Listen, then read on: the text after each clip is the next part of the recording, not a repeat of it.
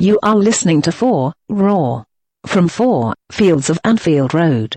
The world's international LFC podcast.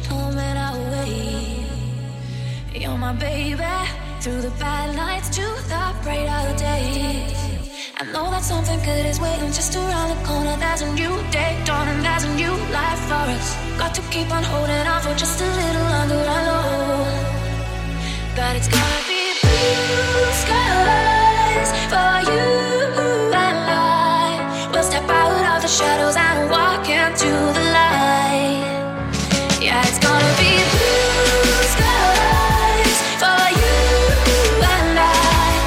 But my heart beats slow as the storm carries on up high and the clouds roll by. Finding space, crosses towards Sturridge, who's arriving. Just couldn't keep the effort down.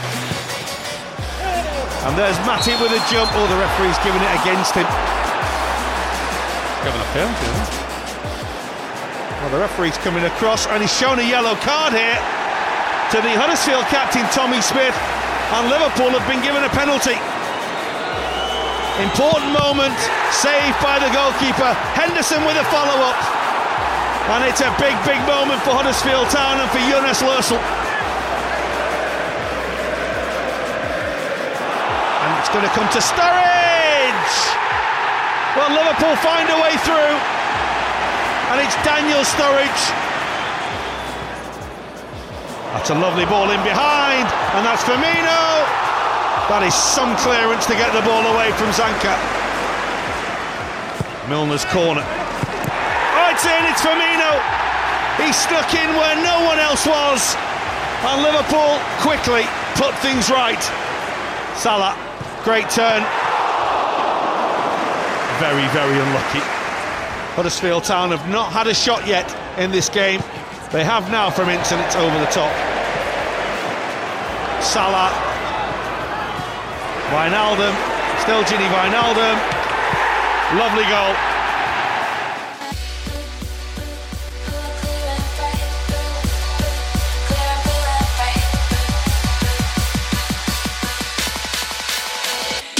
The pressure was there. There's no doubt about that, and so you could see the people. I could even hear it. People didn't like the first half too much.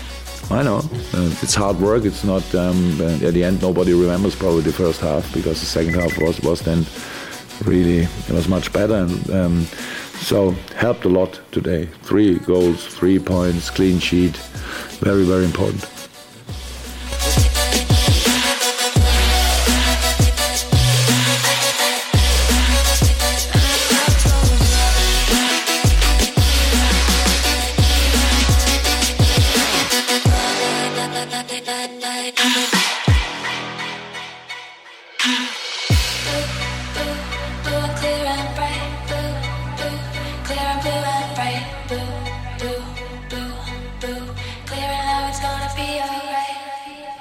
Welcome to FOARaw.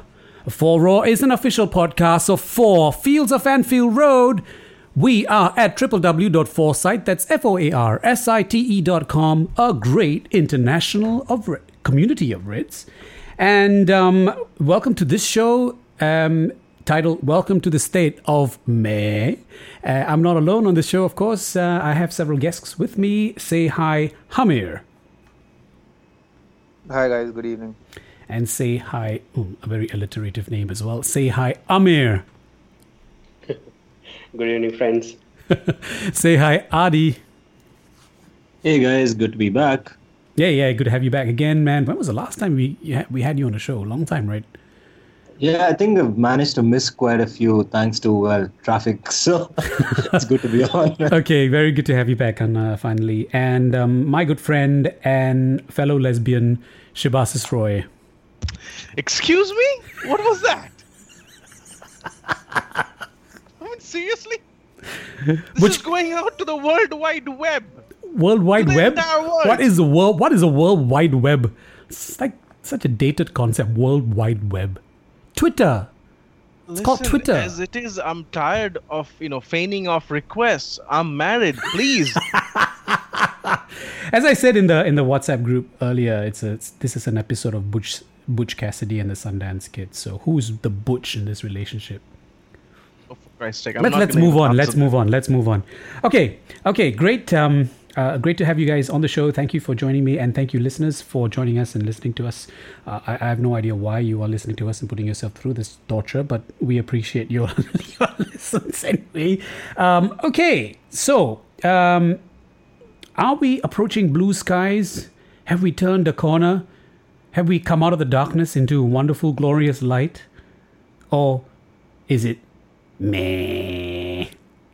Hamir?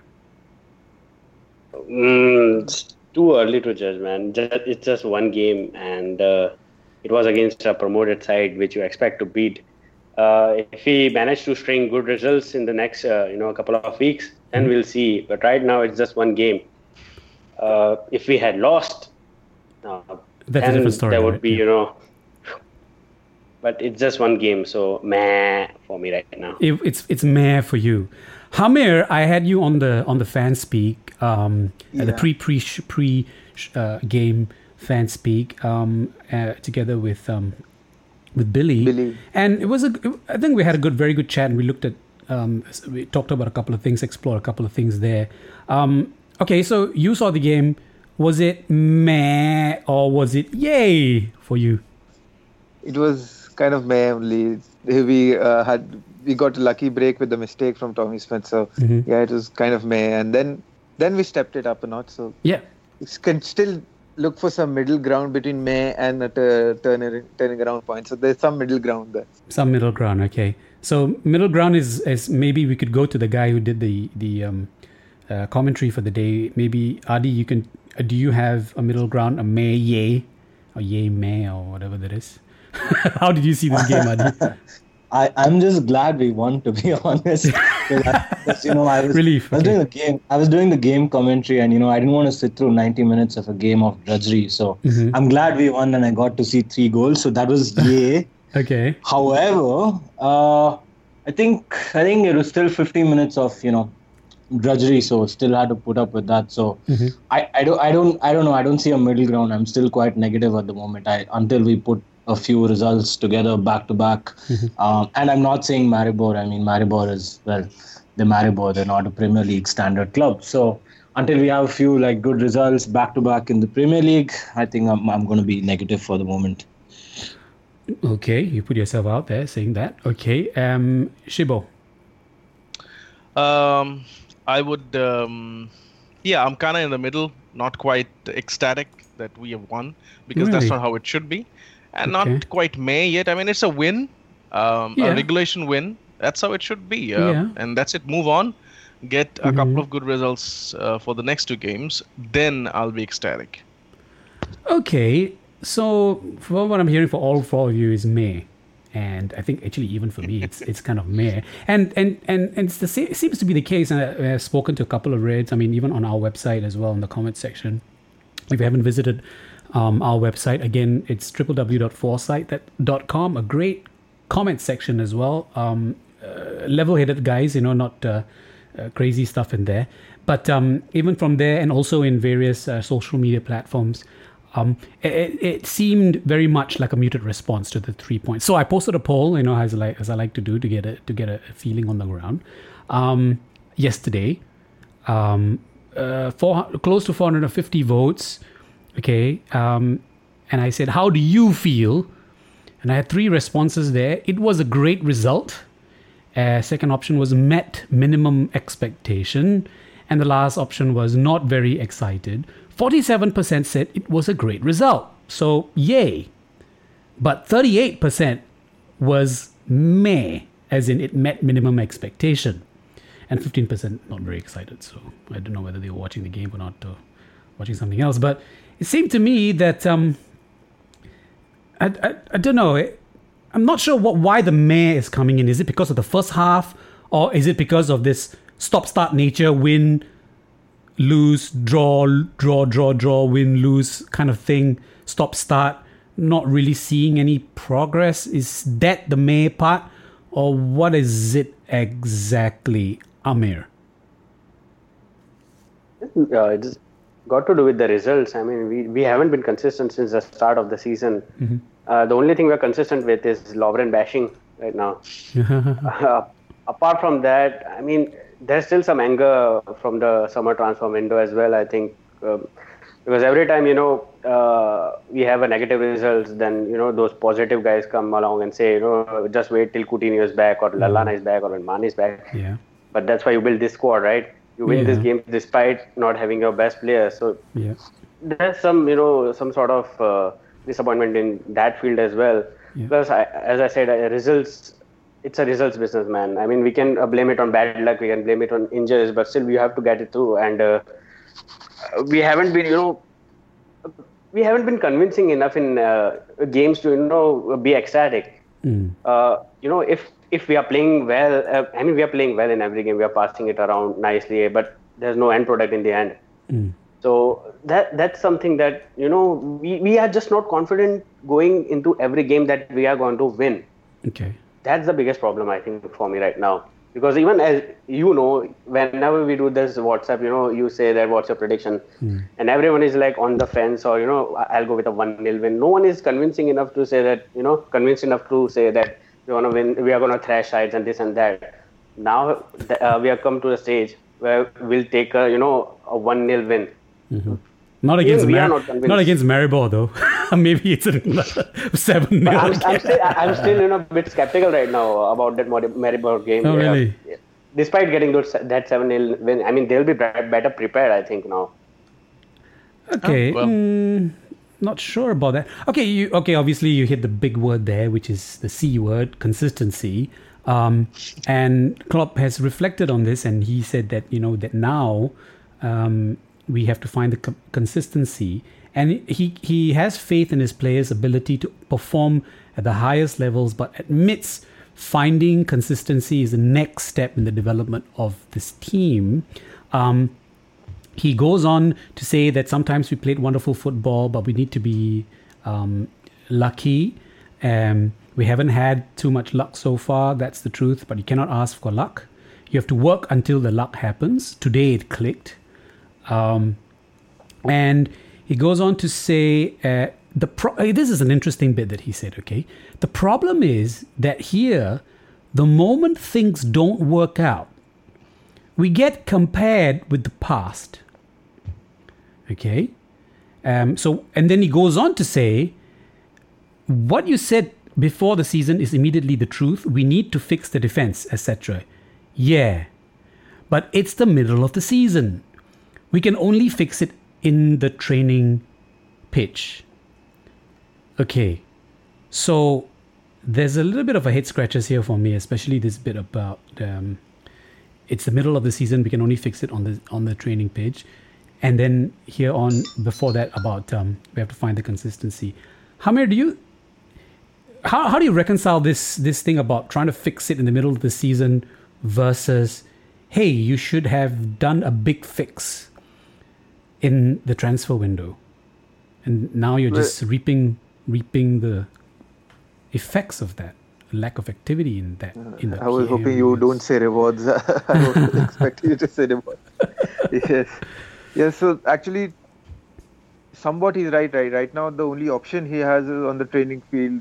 But it's his fault. I think he won't accept it publicly, but he knows it's his stubbornness that's put us in this position and the lack of alternatives. Mm-hmm. A friend of mine, long time, I think as soon as the deadline day ended, he's put out a very good tweet. He said, alternatives is a word that nobody at LFC knows anything about. Okay. So, but right now we can't do anything about it, and we have to wait till January. So we have to hope for improvement on the training pitch and consistency.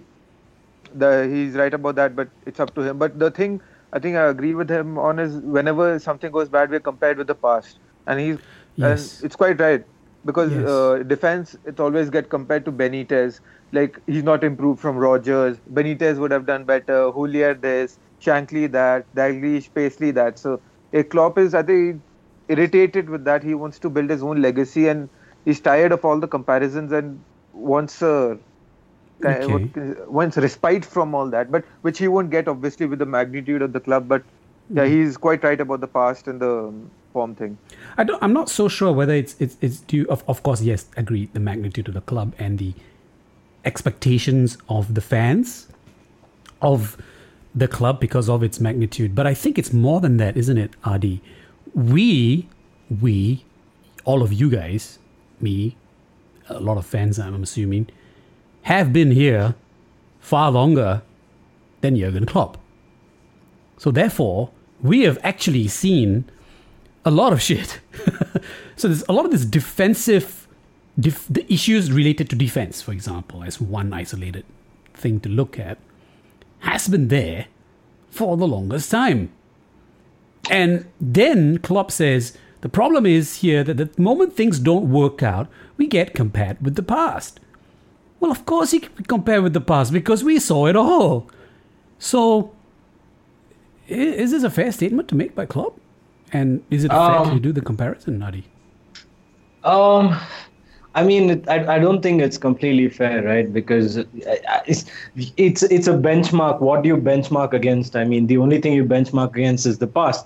I mean, there have been times where we've been absolutely brilliant with our defense. There have been times we've been absolutely rubbish. We've seen it all, right? Yeah. So, I don't think it's fair of him to say that we're being compared to the past. I mean, fans are going to compare to what we've seen in the past and what we've seen as benchmarks. I mean, it's like looking back and saying, hey, we've won titles in the past. It's not fair to compare and say that, hey, we're going to win titles now. No, absolutely not. I'm going to look back and say, hey, we've won title in the past. There's no reason why we shouldn't look forward to winning a title in the future. So yeah. I don't think he's absolutely, justified in saying so. I think, I mean, I've always loved Klopp since the moment he's come, but I think his press conferences, I've stopped watching them recently because they've become a bit more defensive and a bit more paranoid over the past couple of weeks. Okay. I think he's really starting to feel the pressure. I really hope he turns it around, but I'm getting a weird stink about his press conferences, which I'm not enjoying too much. Okay. Strong words there. Shibo, I'm just reading this comment here by Keith on this article where it says Klopp now we have to find consistency, and Keith actually wrote a very good comment here. He said, consistency starts with the manager rewarding players for the form they are in and not protecting others when they have a dip in form. It sends the wrong message to the squad if certain players are untouchable yet still play even when they are not performing. Klopp needs to rotate players and keep everyone hungry on their toes, with the understanding that if they don't deliver, they will start on the bench. How Lovren was in the starting lineup until he got injured is mind-blowing, and it is a sad indictment of Klopp's management if, despite the howlers, he still prefers Lovren to Klavan. And that's only half of the comment, but I'm just going to stop there. Now, I'm just going to link it up to, again, another question that I had asked earlier, post-Spurs and post the howlers of Lovren and Mignolet. And I asked if Klopp didn't bench Lovren, would he be demonstrating some inconsistency in his leadership with regards to how he would handle that versus how he handled Moreno when he took Moreno out of the firing line? So we talked about this, okay, in the fan speak, Hamir was there. So is this part of this consistency, and then how do you reconcile consistency with giving these players a chance to redeem?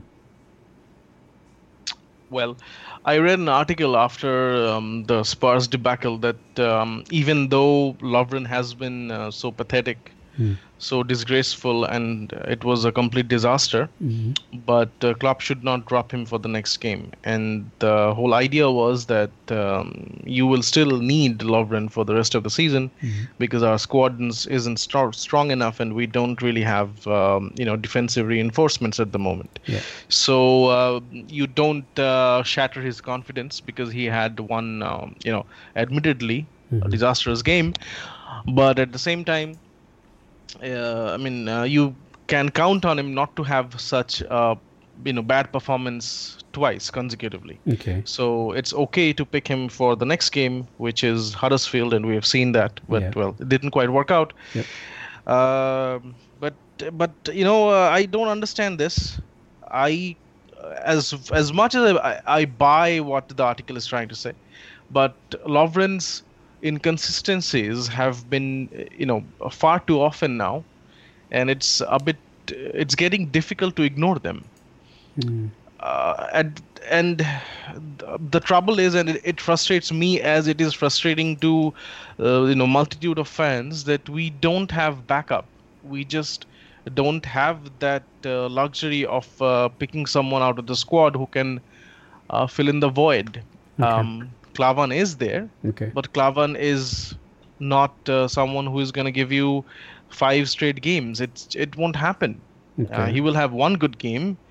He may not have a bad game the next time on, but you can't be certain of that. So it again comes down to the summer business that was done. Or wasn't, yeah. Or the lack of the business. Why didn't we go for another centre back? I mean, do we believe that we can get Van Dijk in January and we didn't want to spend the extra money? To be fair, we needed 2. We needed 2 centre backs, actually. At least one. It just makes sense to get at least one. And Lovren is a strange case for me. Back in 2014, when I was watching him play in the World Cup against Brazil, Brazil scored a goal and it was Lovren's mistake. And I said then that this is a crunch match, World Cup, the highest possible platform a footballer can have. He couldn't perform. He didn't perform. And I wrote then that I don't want him in Liverpool, because you may say that it's one mistake. Well, it's one mistake at the highest stage. You need better players at Liverpool. And look, he has proven us that you need better players at Liverpool. And Lovren is not one to, get us somewhere. I don't think that it's working. Okay, it's just not. I think Lovren and Matip, when they're both fit and they've played together, generally speaking, they've performed quite well. Yeah. So I think also probably Klopp was trying to get them to play together, try to get pairing going. Yeah, try to get, because there's been so much stop-start. Because even our good friend Joel Matip, he seems to be made of, a quarter of him seems to be made of glass. He's been in and out with certain muscle injuries and things like that. And then Lovren is, again, not the poster boy for full fitness. So then you've got these two guys cycling in and out, and then you've got Klavan coming in, and then someone trying to shunt Gomez in there, and so on and so forth. And sometimes even Emre Can last season, right? Gosh. Yeah. So I can see why a club would want to try as much as possible, if they're available, fit, to put Lovren and Matip to play them together.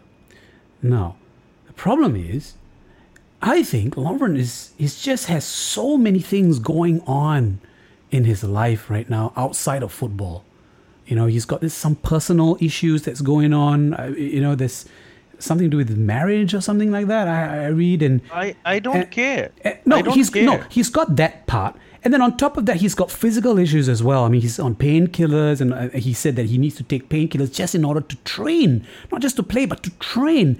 Now, and I said this at this fan speak, and this is something that Jason mentioned in Forecast last week, is that Lovren's game is very much a physical game. He's a physical defender. He's not some guy that has a turn of pace, or he's going to suddenly gallop very quickly and catch up with the forward of the opposing team. He's very much a guy that muscles in and gets the ball, wins the ball. But when you take that part of the game, take that part of his game out of the equation, because he has pain in his body, he's needing to manage pain. Then, plus all his other stuff, personal stuff, and then howlers, and then fans calling for his head to be chopped, maybe it's time to give him a sit down. Even without all those reasons, it's definitely time to give him a sit down. I mean, I love Klopp, I really do, but this pairing has not worked.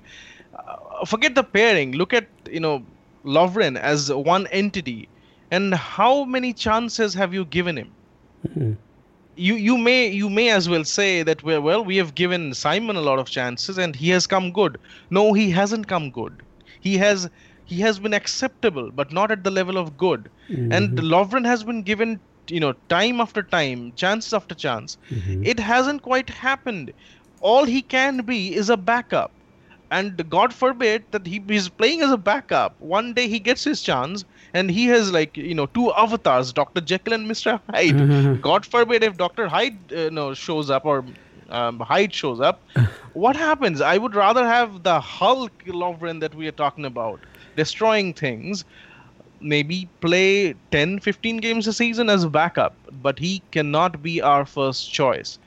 Can never be our first choice. Okay, perhaps this is slightly a moot point now because he didn't play in the weekend, right? He didn't play in the weekend. However, he was named into the starting lineup before apparently pulling muscle or something in the warm up, pre-game warm up, and then in the dressing room when Klopp asked him if he could go, he said no. Yeah, he couldn't continue.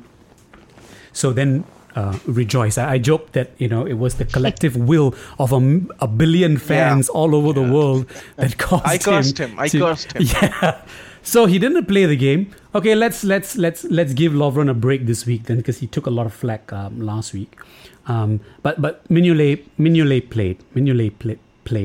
Do you think it was good to start him then? Do you think Klopp should have started with Mignolet or given is it to me? Let's go to Amir. I would have loved to see Karius, given a go because I think Ward was injured. But I think trying to trust these two guys, he's actually, he's sacrificing himself as well, and Klopp will lose the trust of millions of fans in trying to trust these two guys. In the end, I think. I mean, how can Lovren start? I mean, seriously, I was just listening to your conversation and my blood was boiling because I think people still can't see how bad this guy is. I mean, seriously, for 3 years, he's been a starting centre back. Just look at our league positions. And even when we, reached the Europa League final, people just remember him for that goal that he scored against Dortmund. But we considered 4 goals in that game, 5 goals in 4 or 5 goals in that tie. We considered 3 in the final.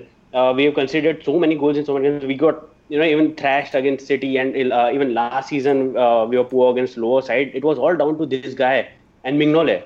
But still, somehow people want to just back them. I mean, I'm sorry, but this might just turn out to be just like Lucas' situation.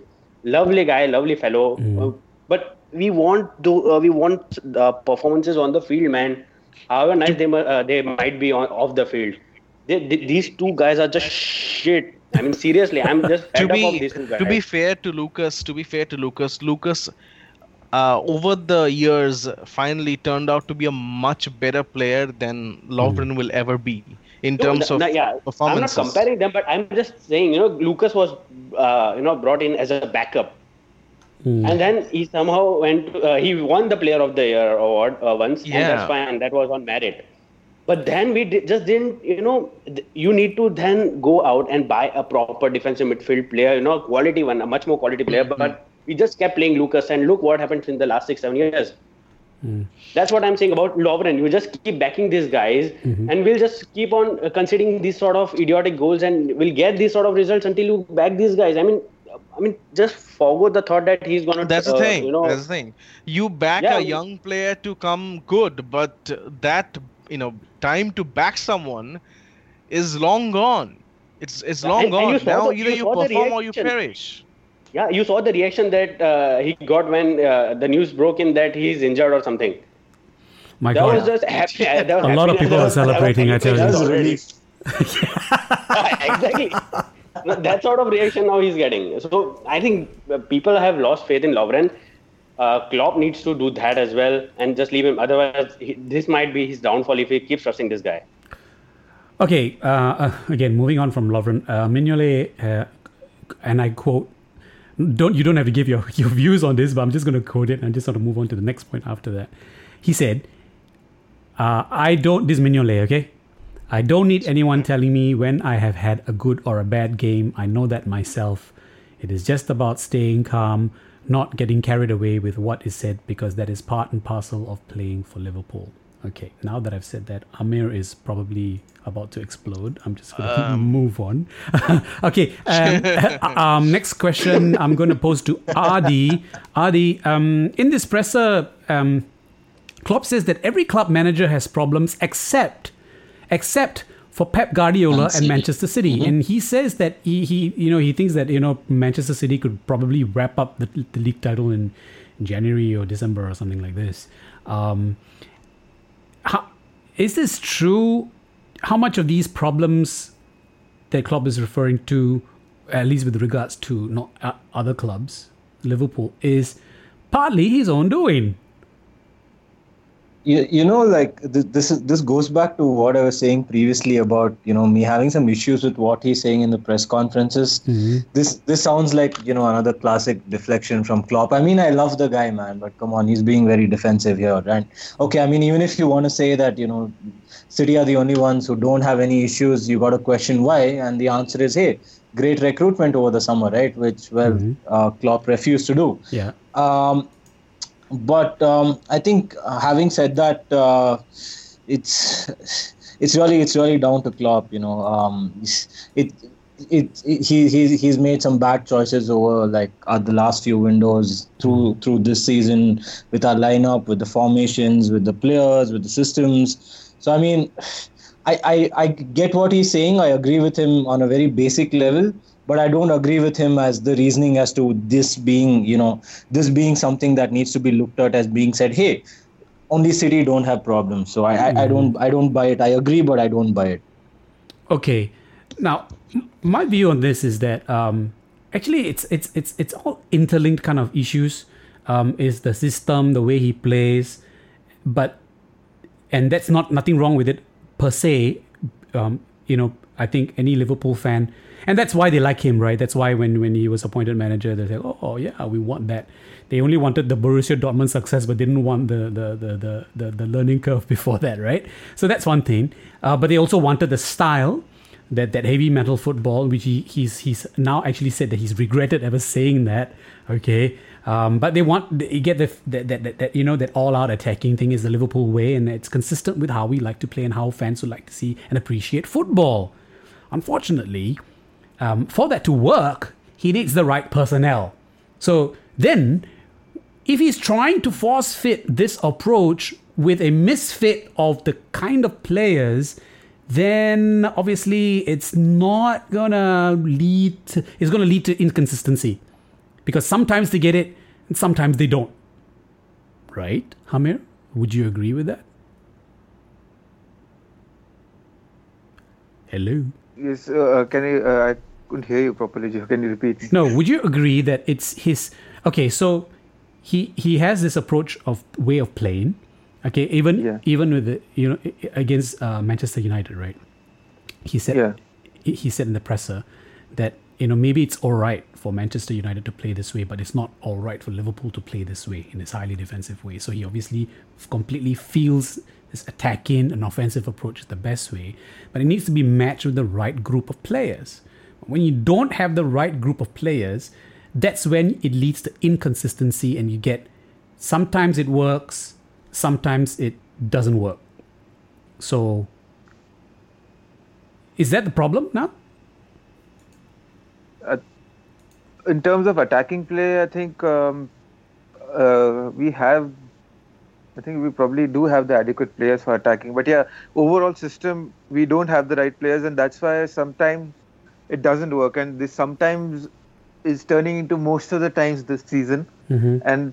But it's all down to him. Actually, the root of all of Liverpool's problems this season are going to be recruitment in the summer. Every question that comes up for Liverpool, everything comes down to a single guy, that is Virgil van Dijk, and overall recruitment in the summer.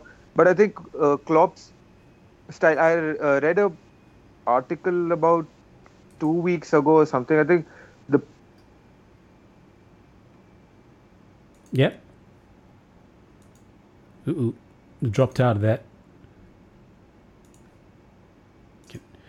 Okay, sorry, there's been a dropout. Hamir has dropped out. Never mind. Let's move on. Okay. Did you know that Liverpool's defensive performance in the win over Huddersfield was statistically perfect? Interesting, huh? Statistically perfect, apparently. Andrew Beasley, as you know, is a statistician based tuned to Red Twitter. He said, today was what you might call a perfect clean sheet for Liverpool. 0 goals for Huddersfield, 0 shots in the box, 0 clear-cut chances, 0 shots on target. Huddersfield's 0.1 XG expected goals was the lowest attacking figure in the 96 Premier League games so far this season. It's good to know at least some statistician is having, like a field day and having a woohoo moment, not like the rest of us. Good for him. Yeah, I mean that is a sad situation where we have to look at statistics like that to make us feel better. Something to cling on to. Exactly. Yeah, it's bad, but I mean we are bashing the club, Lovren, and to some extent Klopp as well.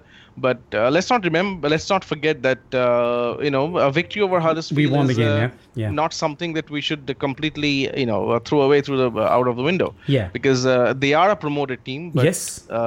When we played them, they were just 1 point behind us. Yes.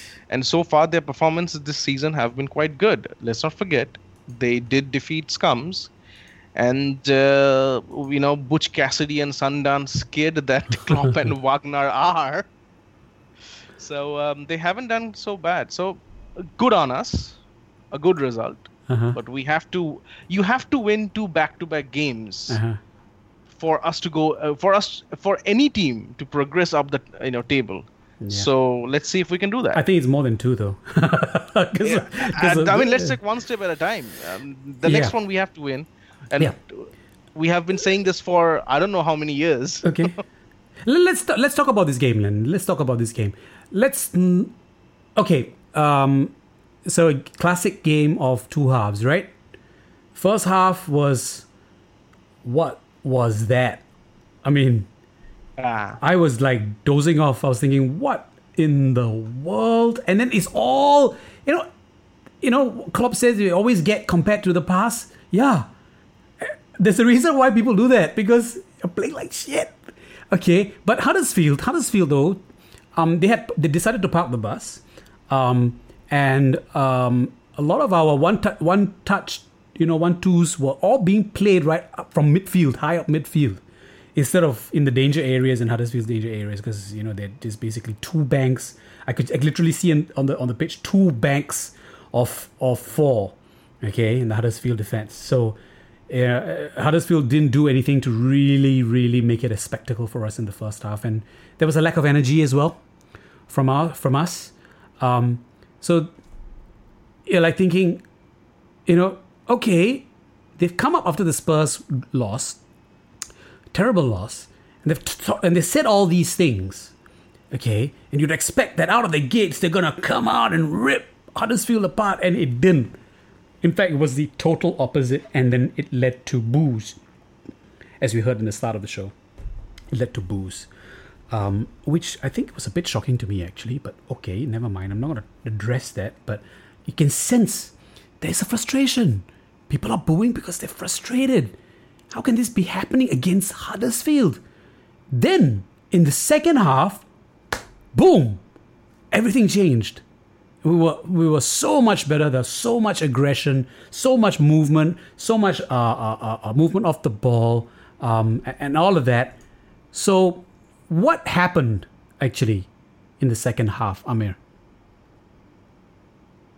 Finally, we got lucky. I think. That Salah penalty miss didn't help as well. Yeah. Okay. Okay. Let's talk about that. Should Salah have taken the penalty? No. Absolutely not. I mean, this just shows, how much of trouble we are in right now. Not trouble, but, you have a designated penalty taker in Milner. And if he's on the pitch, then he should be the one taking it. And if not, I think Firmino has taken the next highest. So he should be the second designated taker. And anyways, I think it was just that Salah scored for Egypt. That's why he gave it to him, or whatever the reason. I think this just came out wrong. I mean, why did we allow Salah to take it suddenly? I really would like to know that if this was a pre-designated decision, that if there is a penalty, Salah would take it. Yeah, he said he changed it. He changed it. He said after the Egypt game, right, where Salah did because he said after that to score a penalty in such pressure situation, that's something, and he's actually said that he would be our penalty taker. He actually said it. But Milner has a very good record. But then the thing is that Milner, then actually what happened was that the last penalty he took, he missed, right? Yeah. Yeah, the last penalty he took, he missed. And then this Egypt thing. And then suddenly, Milner is also on the pitch despite not really being in the squad. He's been now in the past 3 games. 3 games, right? Yeah, 3 games. And then you see Salah with the ball in the penalty. I'm like, huh? But that's what's baffling, no? That's stupid. But just to add in here, right, even if it didn't feel like a predetermined thing, because there were a couple of minutes, maybe a minute or two, where there were like a lot of discussions happening, and there was Salah, Henderson, I think a couple, and Sturridge with the ball, all looking back towards the dugout at Klopp, asking who needs to take the penalty. So I don't think it was like 100% clear between them. If it was, decided beforehand, it just didn't seem so. Okay, I am thankful to you, Adi, for saying that. I'm very, very grateful to you for saying that this was possibly and most probably, and I'm wanting to believe this, an ad hoc decision. You know why I say that? Everyone's wanting to believe that this was an ad hoc decision. You know why we have to believe that it's an ad hoc decision? Because if it wasn't an ad hoc decision, if it was something that was predetermined, now I then have to go back and think, why was it so easy for Klopp to make such a change in decision over who takes the penalty kick versus who to play? I see what you're doing there. It's if he finds it easy in such instances where it's versus where it actually matters, then so. Thank you. I hope and I choose to believe that it was quite ad hoc. People are like thinking, hey, Salah did quite well. He's on a hot form. Let him take it. Okay, wrong decision. Even then, it doesn't make any sense. If you have Milner, you have Henderson, you have Firmino, Sturridge, all these people, and who pops up? Salah. Salah is a fantastic player, and I don't buy the criticism that he takes so many chances to score. He doesn't hit the target often, but it's a fact that he doesn't hit the target often. And you ask him to take a penalty right before halftime. Wow, fantastic. Well, the goalie, what's his name? The Huddersfield goalie. Lossell. Yeah, Lossell. Yeah, he said that actually it was a lucky guess. He said that Salah's left-footed, isn't he? Yeah, he is. He's left-footed, and he guessed that he would shoot in that way. He doesn't look at the keeper, and he guessed that he would. Yeah, no, that's what Lossell said. So he guessed right. Yeah, so that was not even a good penalty. Yeah. It's not a blinder from a goalie. It was just a bad penalty. That's all. Anyway, was the one he took for Egypt. It might be mind game as well. I think. Klopp. They thought that Lossell thought that Milner is going to take it, so Klopp designated it to Salah to surprise them. Yeah, maybe. So Lossell would have prepared for Milner. When you take penalties, you look at the form and where they place it. Yeah. Maybe he went with Salah. Yeah. Okay. Could be a lot of things. Just before we end the talk, I think the penalty issue, if he's on the pitch, it has to start and end with James Milner. He's the only one who should take the penalties in the future now. It has to start and end with him. Yeah, I would. If he's on the pitch. Okay. But irrespective of who took the penalty, right? I mean, it's just surprising that this wasn't determined beforehand. I mean, come on. This is not done. I mean, you got to organize these things much better. But again, we wouldn't be talking about this if it went in. Yeah, of course. We would say it was up 3-0, 4-0. That's right. We wouldn't be talking about it's it. True, but that's true. That's true. Okay, let's move on with for Salah. Let's focus on half of the game, the second half, and it's like a different game already, a different game of football that happened. fantastic. I thought the performance was fantastic, actually, to be honest with you. Despite the fact it was Huddersfield or whatever. Okay, I'm going to put all of that aside. I thought it was very, very good. Okay. And the best part is the three guys who scored, it couldn't have been scripted better, the three guys who scored. Daniel Sturridge, okay. Amazing, fantastic goal, right? And for me, it's like, wow, classic centre forward finish in a way, in a sense, anticipating and just finishing it with a plum. And then Firmino, despite his poor form, scoring, okay, and celebrating like how Firmino does. And then Gini Wijnaldum, again, a guy who's been really off colour, So it's great that these three guys, of all of them, put the ball at the back of the net, doesn't it, Hamir? Yeah, you're right. Especially Gini Wijnaldum, since he was in a drought. And yeah, I was delighted to see Wijnaldum score personally because it was a home game. So every home game, there's a 20%, 30% chance that Wijnaldum will score. But now that he's, I think I have a feeling that now he's broken his drought, he's started scoring again. Maybe if I'm not saying he'll score away from home. That I've thought impossible to happen. But yeah, I think they still give him confidence. And Sturridge also, same thing. Firmino, I think out of all three, Firmino, other than like Wijnaldum I just said, but Firmino just had to score after the run he'd been. After Arsenal, he didn't score in the Premier League. So Firmino was also under some pressure to score because there were doubts about him as the number 9 for Liverpool and all the rumor and the murmurings and all. Although Klopp doesn't give a shit about that because Klopp trusts Firmino more than anybody in the whole Liverpool team. But still, Firmino had to prove himself, and it was a good header, just getting stuck in there. Impressive, given Firmino's physique and all. But yeah, I was delighted with the three scorers, and would have been even better if I would have seen Oxlade-Chamberlain score. Yeah, and that was another thing. It was kind of a personal favorite of mine, Oxlade-Chamberlain. So.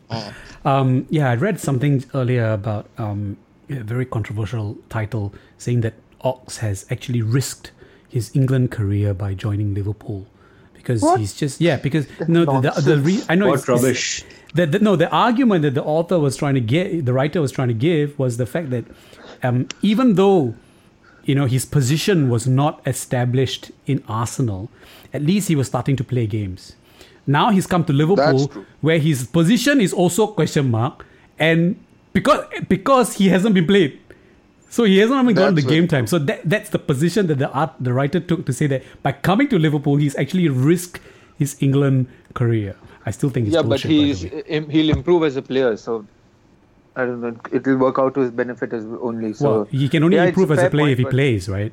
So training. But he is playing. He is playing. It's not like he's not playing. He's playing as an impact sub. If he does the job there's no reason for him not to feature in Southgate's plan. I don't think so. Okay, so what happened in the second half? Apart from what happened in the halftime, because probably a rocket from Klopp went off and he must have stripped the dressing room walls, as Chris Bascom so colourfully put it. We were a different team in the second half. So what actually happened personnel-wise and tactically? Adi? So apart from the obvious rocket, I think a couple of things which have basically happened. I think one is that Henderson obviously pushed up a little more in the second half. I think also, I also think, there was more urgency to our play. You could clearly make out the urgency in trying to move the ball forward. We were also playing quite a few balls directly from the defense, over the midfield. I think that's how Daniel Sturridge's chance also came about as well. So I think we did those things quite well. Surprisingly, the second goal was a corner. So I think kudos to Milner for finally putting a great corner. And I mean, how well, not often at all have we seen us score from a corner, or for that matter, put in a ball into the box, which is good and can be scored from. So I think a couple of things we did right there in the second half. I think some of the things we can emulate, hopefully, in the next games as well. Okay. Amir, what do you think what do you think Klopp did differently? I think he just we had more urgency in that second half. Okay.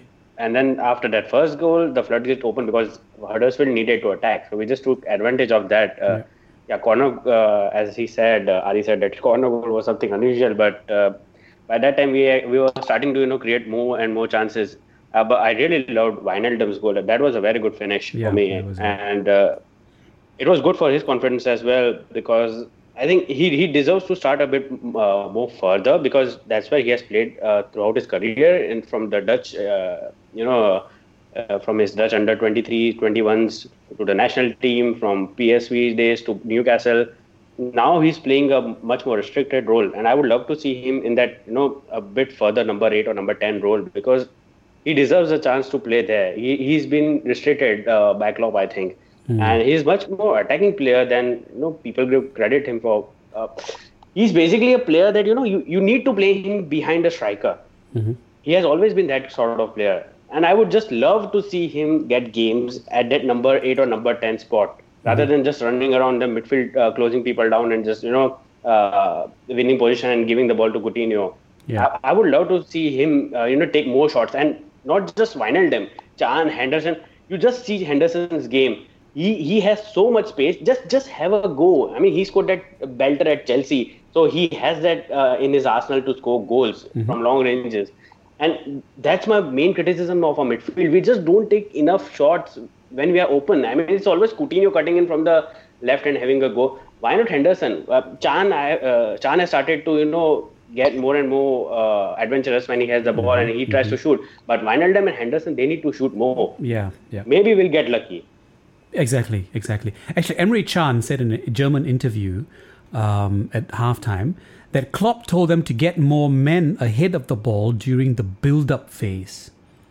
That's exactly what Klopp has told them to do. Make perfect sense, didn't it? Because we've known that the problem has been that when teams come to Anfield and only content to park the bus and put 11 men behind the ball, 10 men behind the ball, 11 men actually behind the ball, then this not enough players moving between the lines, creating space for the midfield runners.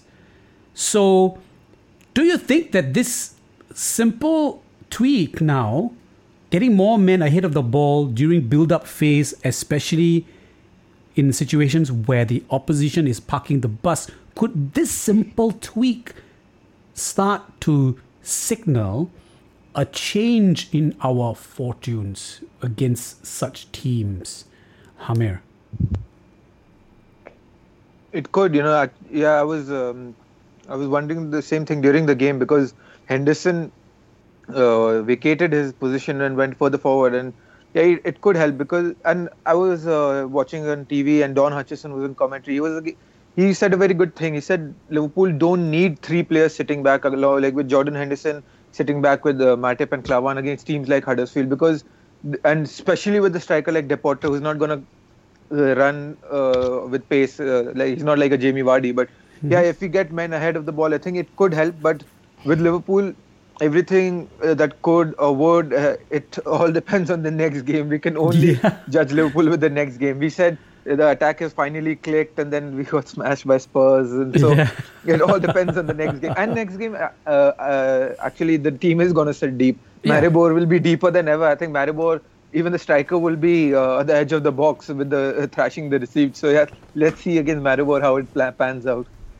And the thing that was very obvious to me here then is clear, at least just from this one small example, and from examples before these games, I mean 2 seasons ago, that Henderson's best position is further forward, not as a defensive midfielder. He's just not the DM. This is not the DM that we need. Yeah, but I think the players we have are better suited to the number 8 position than Henderson is. I think, of course, Coutinho, when Mane comes back, Coutinho will drop back into midfield. No changing him. Lallana is better than Henderson at that position. Milner, to some extent, I think we can say with the performance he put against Huddersfield and Maribor, is better than Henderson in that position. Emre Can is better than Henderson in that position. Wijnaldum is better than Henderson in the position. And Klopp wants to play Henderson. So where else can he play Henderson? So you're missing out one guy, though. The actual incoming number 8. Oh yeah, Naby Keita, but that's for next season. So exactly. So that guy is head and shoulders everybody else. And we're forgetting a rumor. If I hope it's January, true, and it happens. What if we get Leon Goretzka? Oh, Leon Goretzka. Okay. Yeah. So then Henderson. That's the only place he can play. Yes, Shibo. Sorry. Hamid's right on point. We do not have a defensive midfielder. We just don't. I love, seeing Hendo running and going beyond the defenders with the ball, without the ball. He can create chances. He can score. That's how he used to play. But because we have, these plethora of options who actually are supposedly better than Hendo in doing that, he's the only one who has to play the defensive role. He's not that kind of a player. And it's not working. But we don't have someone else who can do it for you. So Hendo is sacrificed. People criticize him. The overall performance of the team takes a dip, and we do nothing about it. That's the story. Okay, guys. We are going to take a very quick listening break. But when we come back, we're going to talk about some of our young players, and we're going to look forward to Maribor. But in the meantime, here is the May song.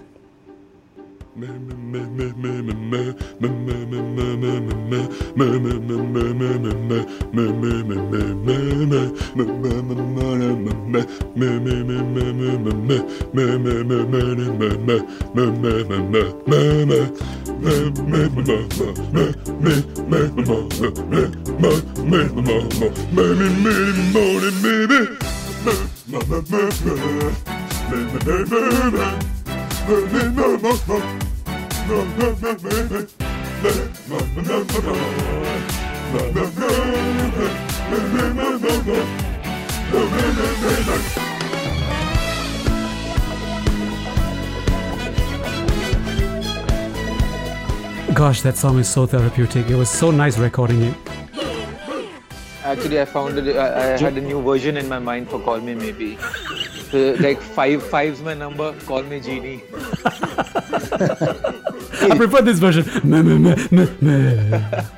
Joe, we didn't know you were like a talented bathroom singer, man. Like, not bad. Like I swallowed my soap or something.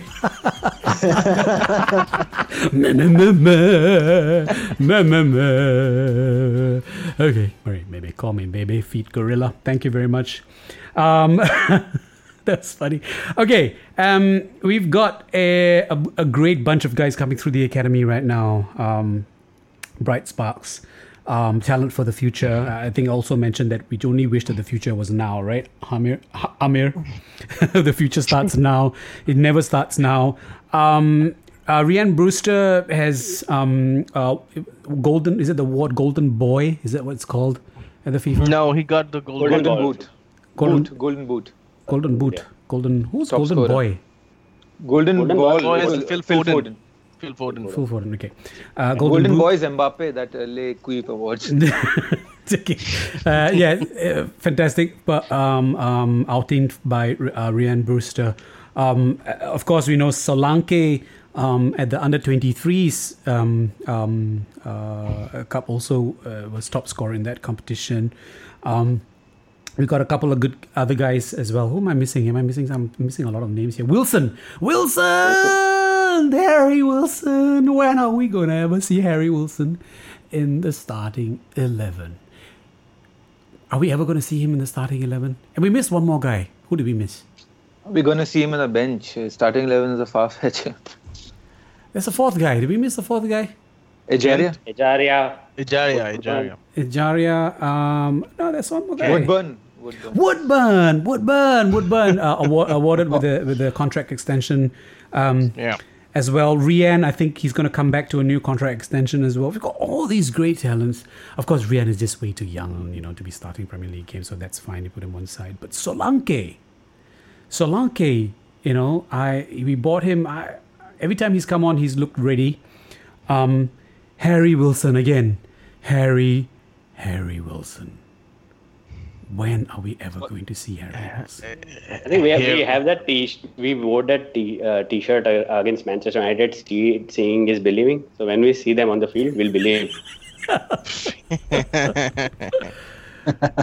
Oh man! Seriously, there were we won that Premier League youth league 10 years back with Christian Nemeth and Danny Pacheco and Susos and everyone of those guys, and they were as much star players for their team as Harry Wilson is, Ejaria is, Woodburn is. They didn't get the chances then. Look how Suso turned out to be. Maybe he wouldn't have worked out at Liverpool, but Nemeth was top scorer for our youth setup during those days. Scored a brace against United under 23s on his debut. So we always had those talent. Ayala, Paleta, all these guys. I mean, we always used to have those talents in our youth league, in our youth side. But we always failed to give the proper guys a chance. I mean, look at Flanagan right now. I mean, he's past his date. He won't make it here. But somehow he's still here. That's I think Canos went to Brentford, and then what was that guy that went to Watford? Jerome Sinclair. He went to Watford. He's been a failure. Ibe has been a failure.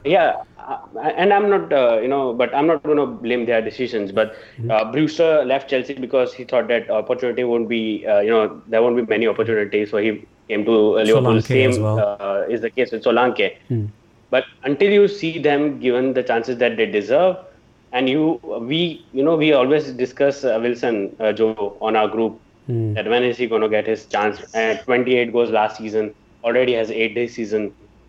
I mean, you take someone like Whelan to Corey Whelan, a proper central defensive midfield player. You can play him at right back as well.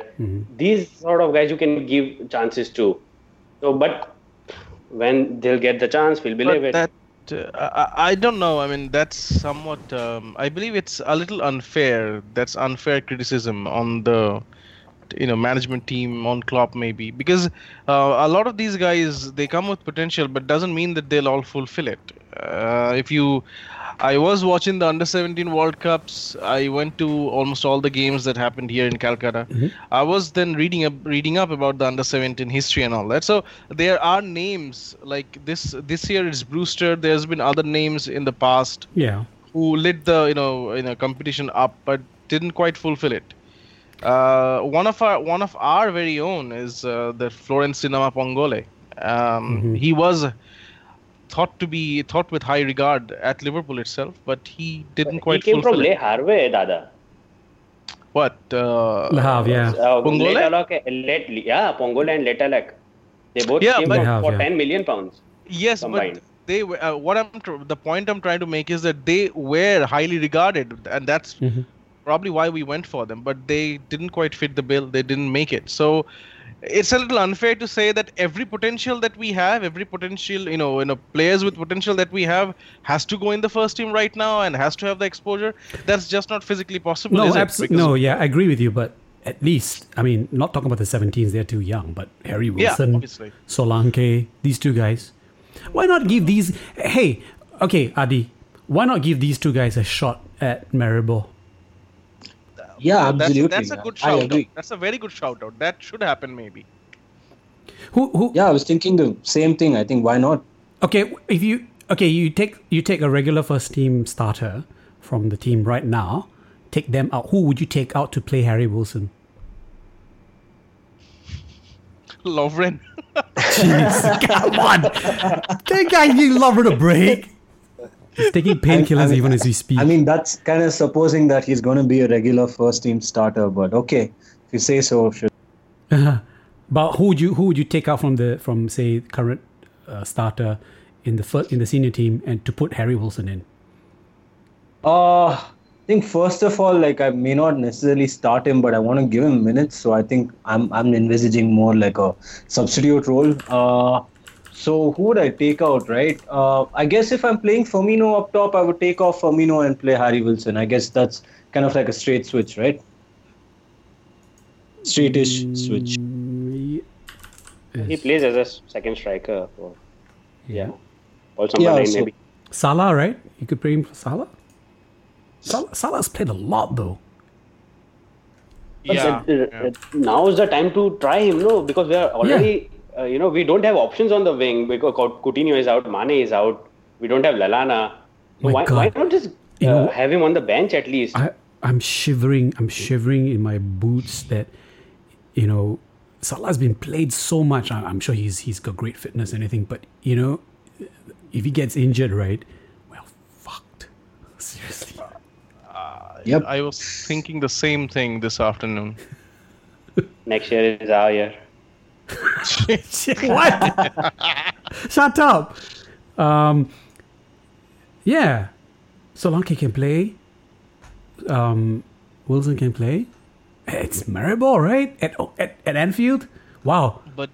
But if you talk about that, then isn't it a fair point that Ox should play, get yeah? the pick Yeah. before Wilson, Absolutely. before the other guy? What about Danny Ward Ings. as well? Ward. Yeah. Well, Ward is injured. I think but that's not good. That's not going to happen. Even if he was not injured, even was not injured. Karius has Karius been has, yeah. picked as the Champions League goalkeeper. So Yeah. unless he deserves a chance. I mean, he's being kept here to be given Yeah. a chance. yeah. Mm-hmm. But now he isn't given even a chance. But then why just he's looking at his fellow? He played for Huddersfield and they got promoted. And now he's seeing them play week in week out. How must he be feeling right now?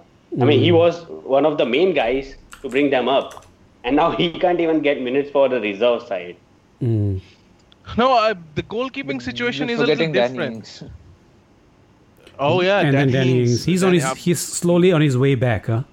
Yeah. So Yeah, back But to hey, the Sunday. still not- goalkeeping yeah. situation is somewhat different. I have to disagree here because you will see that a lot of good goalkeepers have spent time on the bench because they were at good teams and the teams simply had better goalkeepers, which is debatable for us. But you look at the names like Shea Given.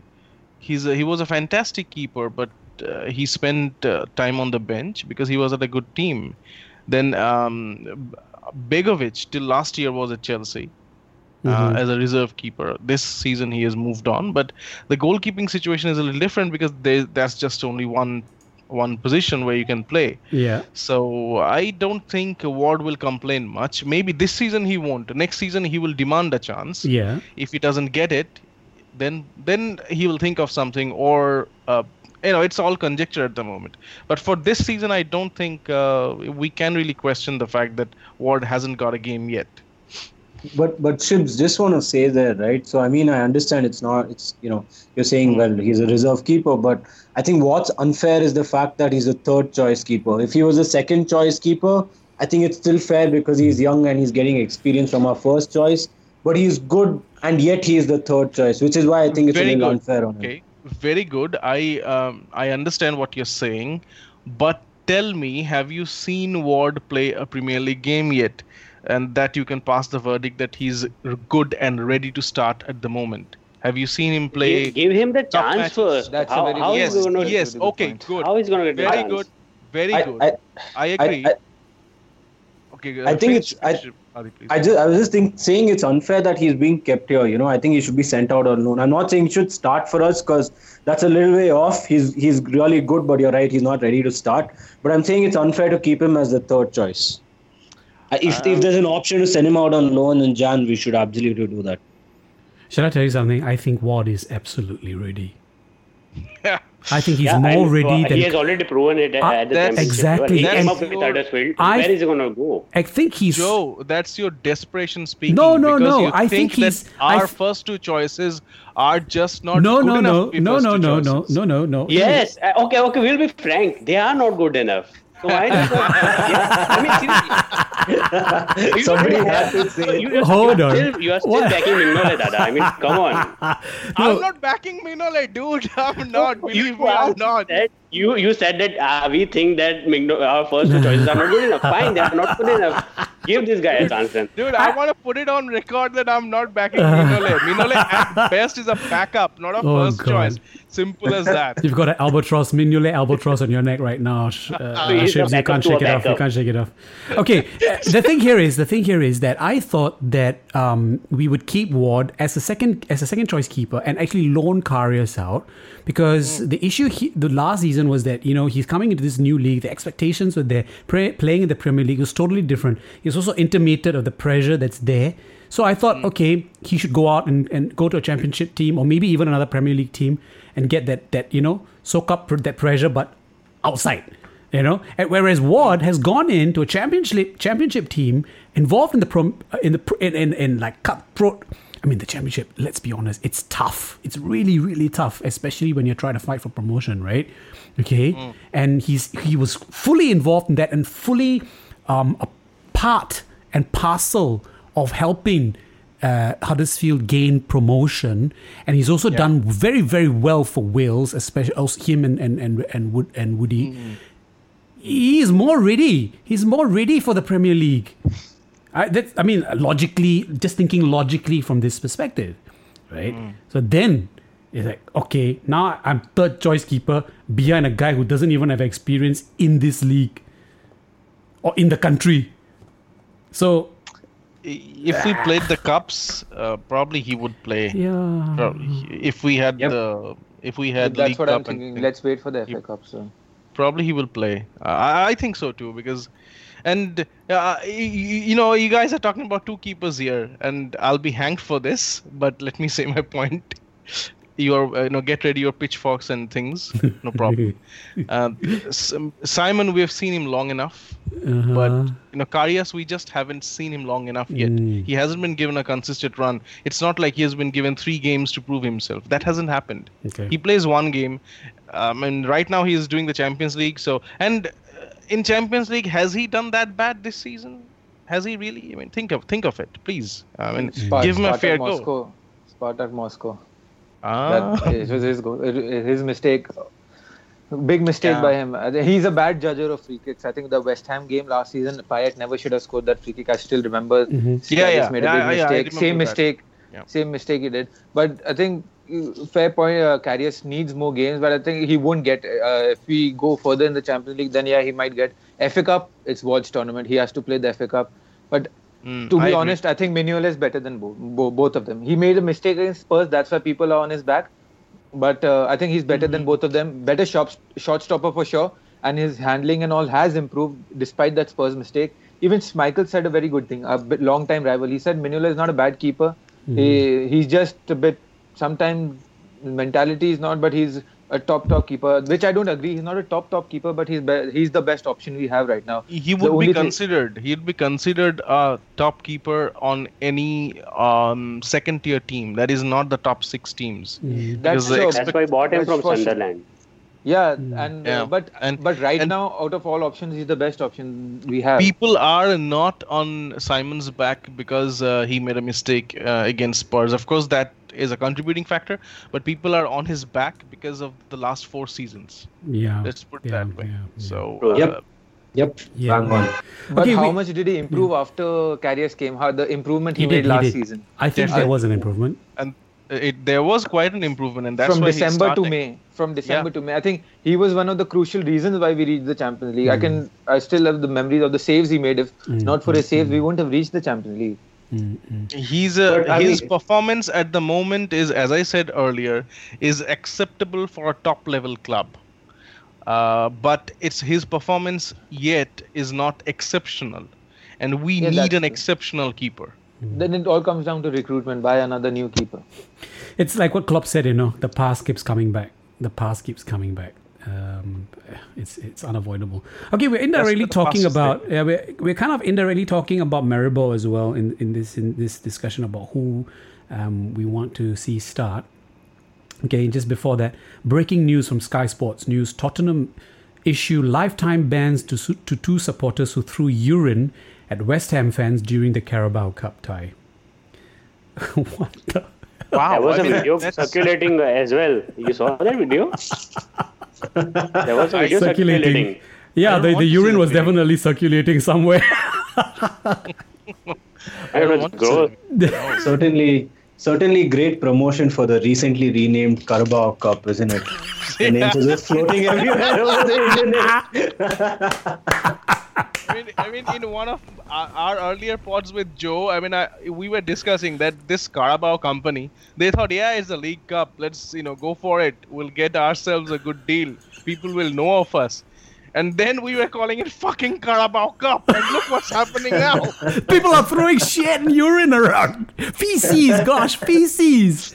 Oh, my word. Okay. Oh my God, we've so run out of time. But okay, never mind. Let's continue. Okay, okay, Adi, who would you like to see start in this game against Maribor? No harm, no foul, right? There's no pressure on us, right? I mean, we're at Anfield. It should be an easy win first and foremost, right, Adi? Yes, I think it should be. Okay. Well, I mean, there's no such thing as an easy win. It should be a win, is what I'll say. So, if that's the case, and then we know that we also need to get points against West Ham. We'll come to that in a little bit. But who do you want to see start this game? Do you mean in terms of like changes to the team, or do you mean given like a the chance, whole 11? Changes given a chance, yeah. I'd really like to see Oxlade-Chamberlain start. I think Firmino, either rest Firmino or Salah. I think Salah can always be brought on later because I think it should be an easy-ish game and, Salah needs some rest. Mm-hmm. I would also like Solanke to be given a chance at number 9. Mm-hmm. I think he's been great every time I've seen him play. He really holds up the ball well, brings players into attacks. And I think for a young guy, I think he's really good. I don't know if he's a great finisher yet. I haven't seen enough of it. I don't think he's gotten enough minutes for us to see it. So I really hope Solanke gets a chance as well. So I think these are the two guys I'd really like to see starting. Okay, so Ox and Solanke for you. Yeah, that's right. For you. Hamir? So I'll just it depends on the fitness as well. Coutinho, I'll just name the lineup. I think Karius in goal, that's going to happen. Mm-hmm. Arnold at right, that's going to happen. If Lovren is fit, I'd like to see him play at centre back. Mm-hmm. If he's not fit, then other than Clavan, it's better if we try Joe Gomez there, along with Matip. Mm-hmm. Left, everybody wants to see Robertson, but I think Moreno is there on merit right now and he'll stay the same. Mm-hmm. But I think the midfield has to stay the same with the previous Maribor game with Chan, Deep, Milner and Wijnaldum as the two shuttling number 8s. Mm-hmm. That worked very well against them, so I think that should stay the same. Mm-hmm. If Coutinho isn't fit, then Oxlade on the left, Firmino striker and Salah right. But the one thing I want to see is either Danny Ings or Woodburn or both of them on the bench. So if we have another easy game, at least one of them gets the chance to play. Because I was hoping to see Woodburn against Huddersfield. He brought on Solanke, but I think one of them should be on the bench so that they get the chance. If it's another easy game like the one before. But yeah, Ox and Joe Gomez may be the only ones I want to see different from the lineup. Okay. Let's go to the predictions then. Amir, what's your prediction for the Maribor game? Scoreline wise. 2-0. 2-0, okay. Shibo? I think it will be a 3-0 because this time they will, sit back deep and they won't venture forward at all. They have no hopes, none at all. So, yeah, that's it. 3-0. Adi? I think I agree with Shibs. I think I'm going for a 3-0 as well. Okay. Hamir? 9-0, breaking another record. Just kidding. I'll go for a safer option, 4-0. 4-0. Okay, I'll go 4-0. Yeah, I'll go 4-0. 4-0. Yeah, 4-0 sounds about right to me. Okay, then now, let's talk about West Ham then. Slavan Bilic has been given 2 games. One of those games is gone. Palace was it? Yeah, Palace. Yeah, Palace. Yeah, and they beat Palace, right? No, they drew. They drew against Palace. Yeah, they drew against Palace. So that's the first game that's down, and the next game, bad luck for him. He's playing us, and even more bad luck for him. He doesn't have any defenders. Does that sound like a familiar problem to you guys? He doesn't have any defenders. But okay, all joking aside, he could be without 3 central defenders for his game against us this Saturday. James Collins has still not recovered. Winston Reid also missed that 2-2 draw against Palace. Jose Fonte limped off in the second half of that match with a foot injury. So his only centre-back options for this game is Angelo Ogbonna, could be Angela, but Angelo Ogbonna, who actually conceded the penalty in that game at Selhurst Park, and teenager Declan Rice. Okay, and he actually may be forced to play someone else, actually. One of his midfielders. Kouyaté, yeah, exactly. Kouyaté. Yeah, in central defense. Again, that sounds very familiar, right? Yeah. So there's no reason. Actually, and as I just tweeted, right, the stars are aligned for Liverpool to follow up with their Huddersfield win with victories against Maribor at home and against West Ham. True, right? But Liverpool have never given a shit about the Stars. Yeah. And did we say that same thing about Southampton in that League Cup semi-finals when the centre-backs were injured and Stephens... Van Dijk was injured. Yeah, and Stephens came in and he played like Maldini in those two legs. Yeah. So until I'll say that tagline, seeing is believing. Yeah, Amir's on a good point there. This kid Declan Rice might just come out and be, a superstar on that Paolo day. Maldini, Alessandro Nesta or something, right? Never know. And what will happen, he'll have a good game. Southampton will buy him. Then later we'll buy him.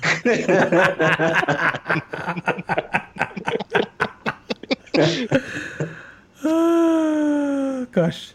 And who are we playing after West Ham?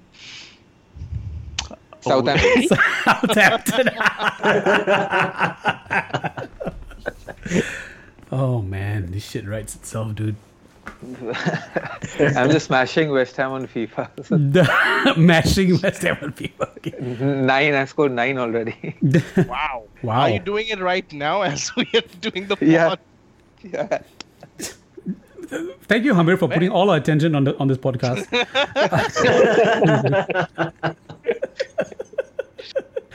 Multitasking.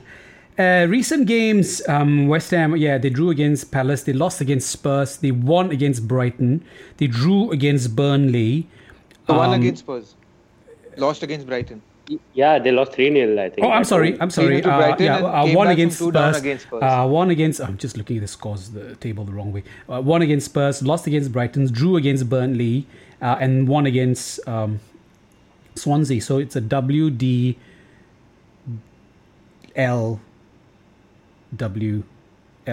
draw. So very mixed bag. Again, sounds very familiar. I see. Yeah, it shouldn't be a problem. I don't see any problem. We should be beating them. So that's what we say every time. But, Okay. So, and it's West Ham, good team, good attack. Absolutely, yeah.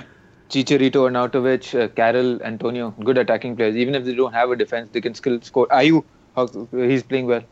But you forgot the most important player in the team. Mark Noble. No, Lanzini. No, the world-class goalkeeper. Oh yeah, and he's had good games against us in the past. So yeah, and I forgot Lanzini. Forgot Mark Noble, and then I know they've sent Feghouli away. So you would wonder why they are struggling, wouldn't you? Yeah, that's and they had a good window. Like I felt they had. Stop a good being so rude. Zabaleta, Arnautovic, Chicharito, Hart.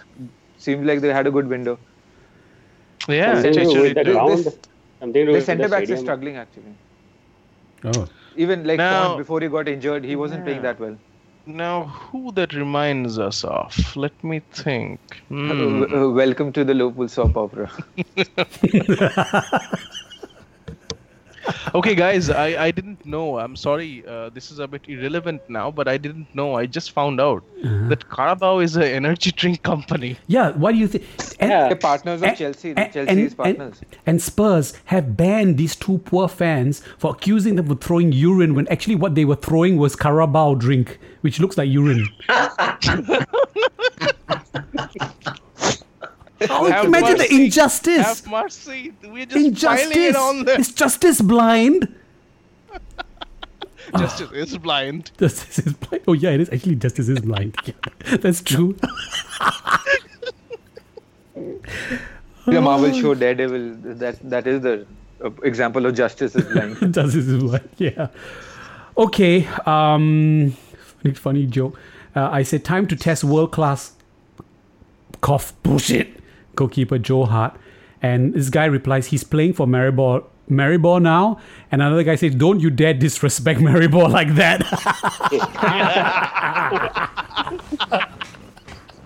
The only thing is, these things always come back to bite us in the ass. Like it's history with Liverpool. Yeah, we always keep talking about the past. Yeah, We'll have to make our ass bite-proof. There, yeah. That's on Emre Can, Joel Matip, and the other defenders and Henderson and all. Okay, just gonna end this right now. Just looking at some rumors. The only thing that's stuck out really is this Timo Werner one. Really? We have a rumor? Yeah, regarding Timo Werner? What is that? Werner. Yeah. Well, it could be an old rehash thing. First. Hey? I think we got to wait for James Pierce before we get into it. What is the rumor, by the way? That we've been linked with him. But this is quite old, right? It's that link, so-called link, has been there for a while. We've been but I would linked love to with see him. him. There was also that Coutinho rumor to PSG. Yeah, Then Coutinho. Coutinho has told his agent to forget PSG and focus on Barcelona, something like that. Yeah, that was there. Yeah, actually, I put that one out there, and they just cashed in. What? It's worked, by the way. And then the other rumor, not first team, but this Mexico guy, David Lainez, something. Diego Lainez. Lainez. Yeah. Diego Lainez, hoping to get him in, link him up with Stevie Gerrard, but I don't know anything about this guy. But under 17 World Cup, if you got to buy a player, it's got to be Phil Foden. Obviously, Man City won't sell him. City won't let him go because but Phil Foden is the guy to get. Man, I watched Foden and Brewster firsthand. Foden is one for the future. So is Brewster, because it is said a lot of the times, but he scored the goals, and me and my friends were discussing watching the game at the stadium, that he always finds himself in the right place, and that doesn't happen by luck. Just doesn't happen by luck, and he finishes them. He doesn't. I barring the first. I called him Rian Ronaldo for that. Rian Ronaldo. and you would be right. You would be right, because Foden is a creator. Brewster is not so much, but he's a finisher. Every time he was there, every time he missed one chance, and that was right at the beginning, I think, against Mexico. For the rest of it was, but for the rest of the tournament, whenever he got the chance, he converted. Is it sheer luck? I don't think so. Not for a span of 6-7 games. He scored a Probably super not. free kick as well. Yes. I watched that. I was so happy. Here's this Liverpool kid playing in my hometown, and I'm there to watch, and he is setting the tournament light. Wow, that was a great feeling. I think one of the under 17 players, if we got to buy like this Linus thing, but USA's Tim Weir, he's a great player. We could try for him. We can. There are a host of people. We can try Hudson-Odoi as well. Hudson-Odoi, no, but Chelsea won't let him go. Chelsea might. Chelsea might. Chelsea might. They let go Solanke, right? They let go a lot of other players. They let go Brewster. Yeah. But Lati Boudier also a good player. Lati Boudier is a good player, yes. But the Hudson-Odoi, he has some turn of pace, man. Yeah, he's a great player. He killed Spain in the final. My goodness. So if we sent Kent on loan, we should have gone for Jadon Sancho. We let him go to Dortmund. He would have been a good player for Liverpool's under 18s and all. Yeah. Other than that, I think only Tim Weir, and USA got good players. Sargent is there. He's a decent player. Josh Sargent is a good player, yeah. Yeah, I saw him in Delhi. I was seeing them. So in Germany, his ARP is good, but we've already got Brewster and all his strikers. So. Yeah, Jan Fita ARP, he's a good, strong centre forward. He really is. I think Liverpool should buy Komal Thakkar. Okay, guys, we have to end the show because I have no idea what the hell you guys are talking about. And first, please let Wilson get a chance. Yeah, exactly. But that's some nice exotic sounding names like Sergeant and whatever. Yeah, we should maybe do a show on all these young guys. But as for this show, sadly, we have come to the end. I have a proposition, guys. Let's keep on talking about Under 17 World Cup for next 5 minutes, and Joe will be silent. Let's see how he takes that. He'll end the pod there only.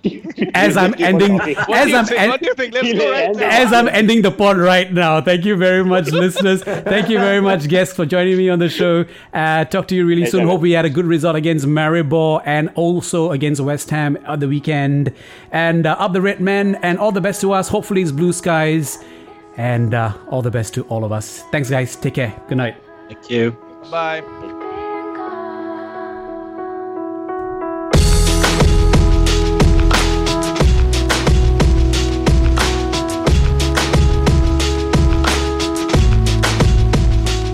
She said, some days I feel like shit. Some days I wanna quit and just be normal for a bit. I don't understand why you have to always be gone. I get along, but the trips always feel so long. And I find myself trying to stay by the phone, cause your voice always helps me to not feel so alone. But I feel like an idiot, working my day around a call that when I pick up I don't have much to say. So I want you to know it's a little fucked up that I'm stuck here waiting, at times debating, telling you that I've had it with you and your career. Me and the rest of the family here singing Where'd You Go?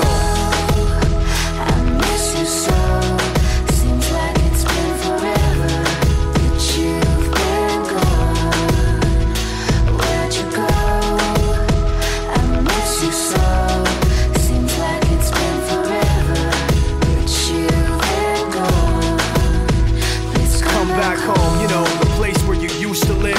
Used to barbecue on burgers and ribs. Used to have a little party every Halloween with candy by the pile. But now, you only stop by every once in a while. Shit, I find myself just filling my time with anything to keep the thought of you from my mind. I'm doing fine, and I'm planning to keep it that way. You can call me if you find that you have something to say, and I'll tell you, I want you to know it's a little fucked up that I'm stuck here waiting, at times debating, telling you that I've had it with you and your career. Me and the rest of the family here singing Where'd You Go?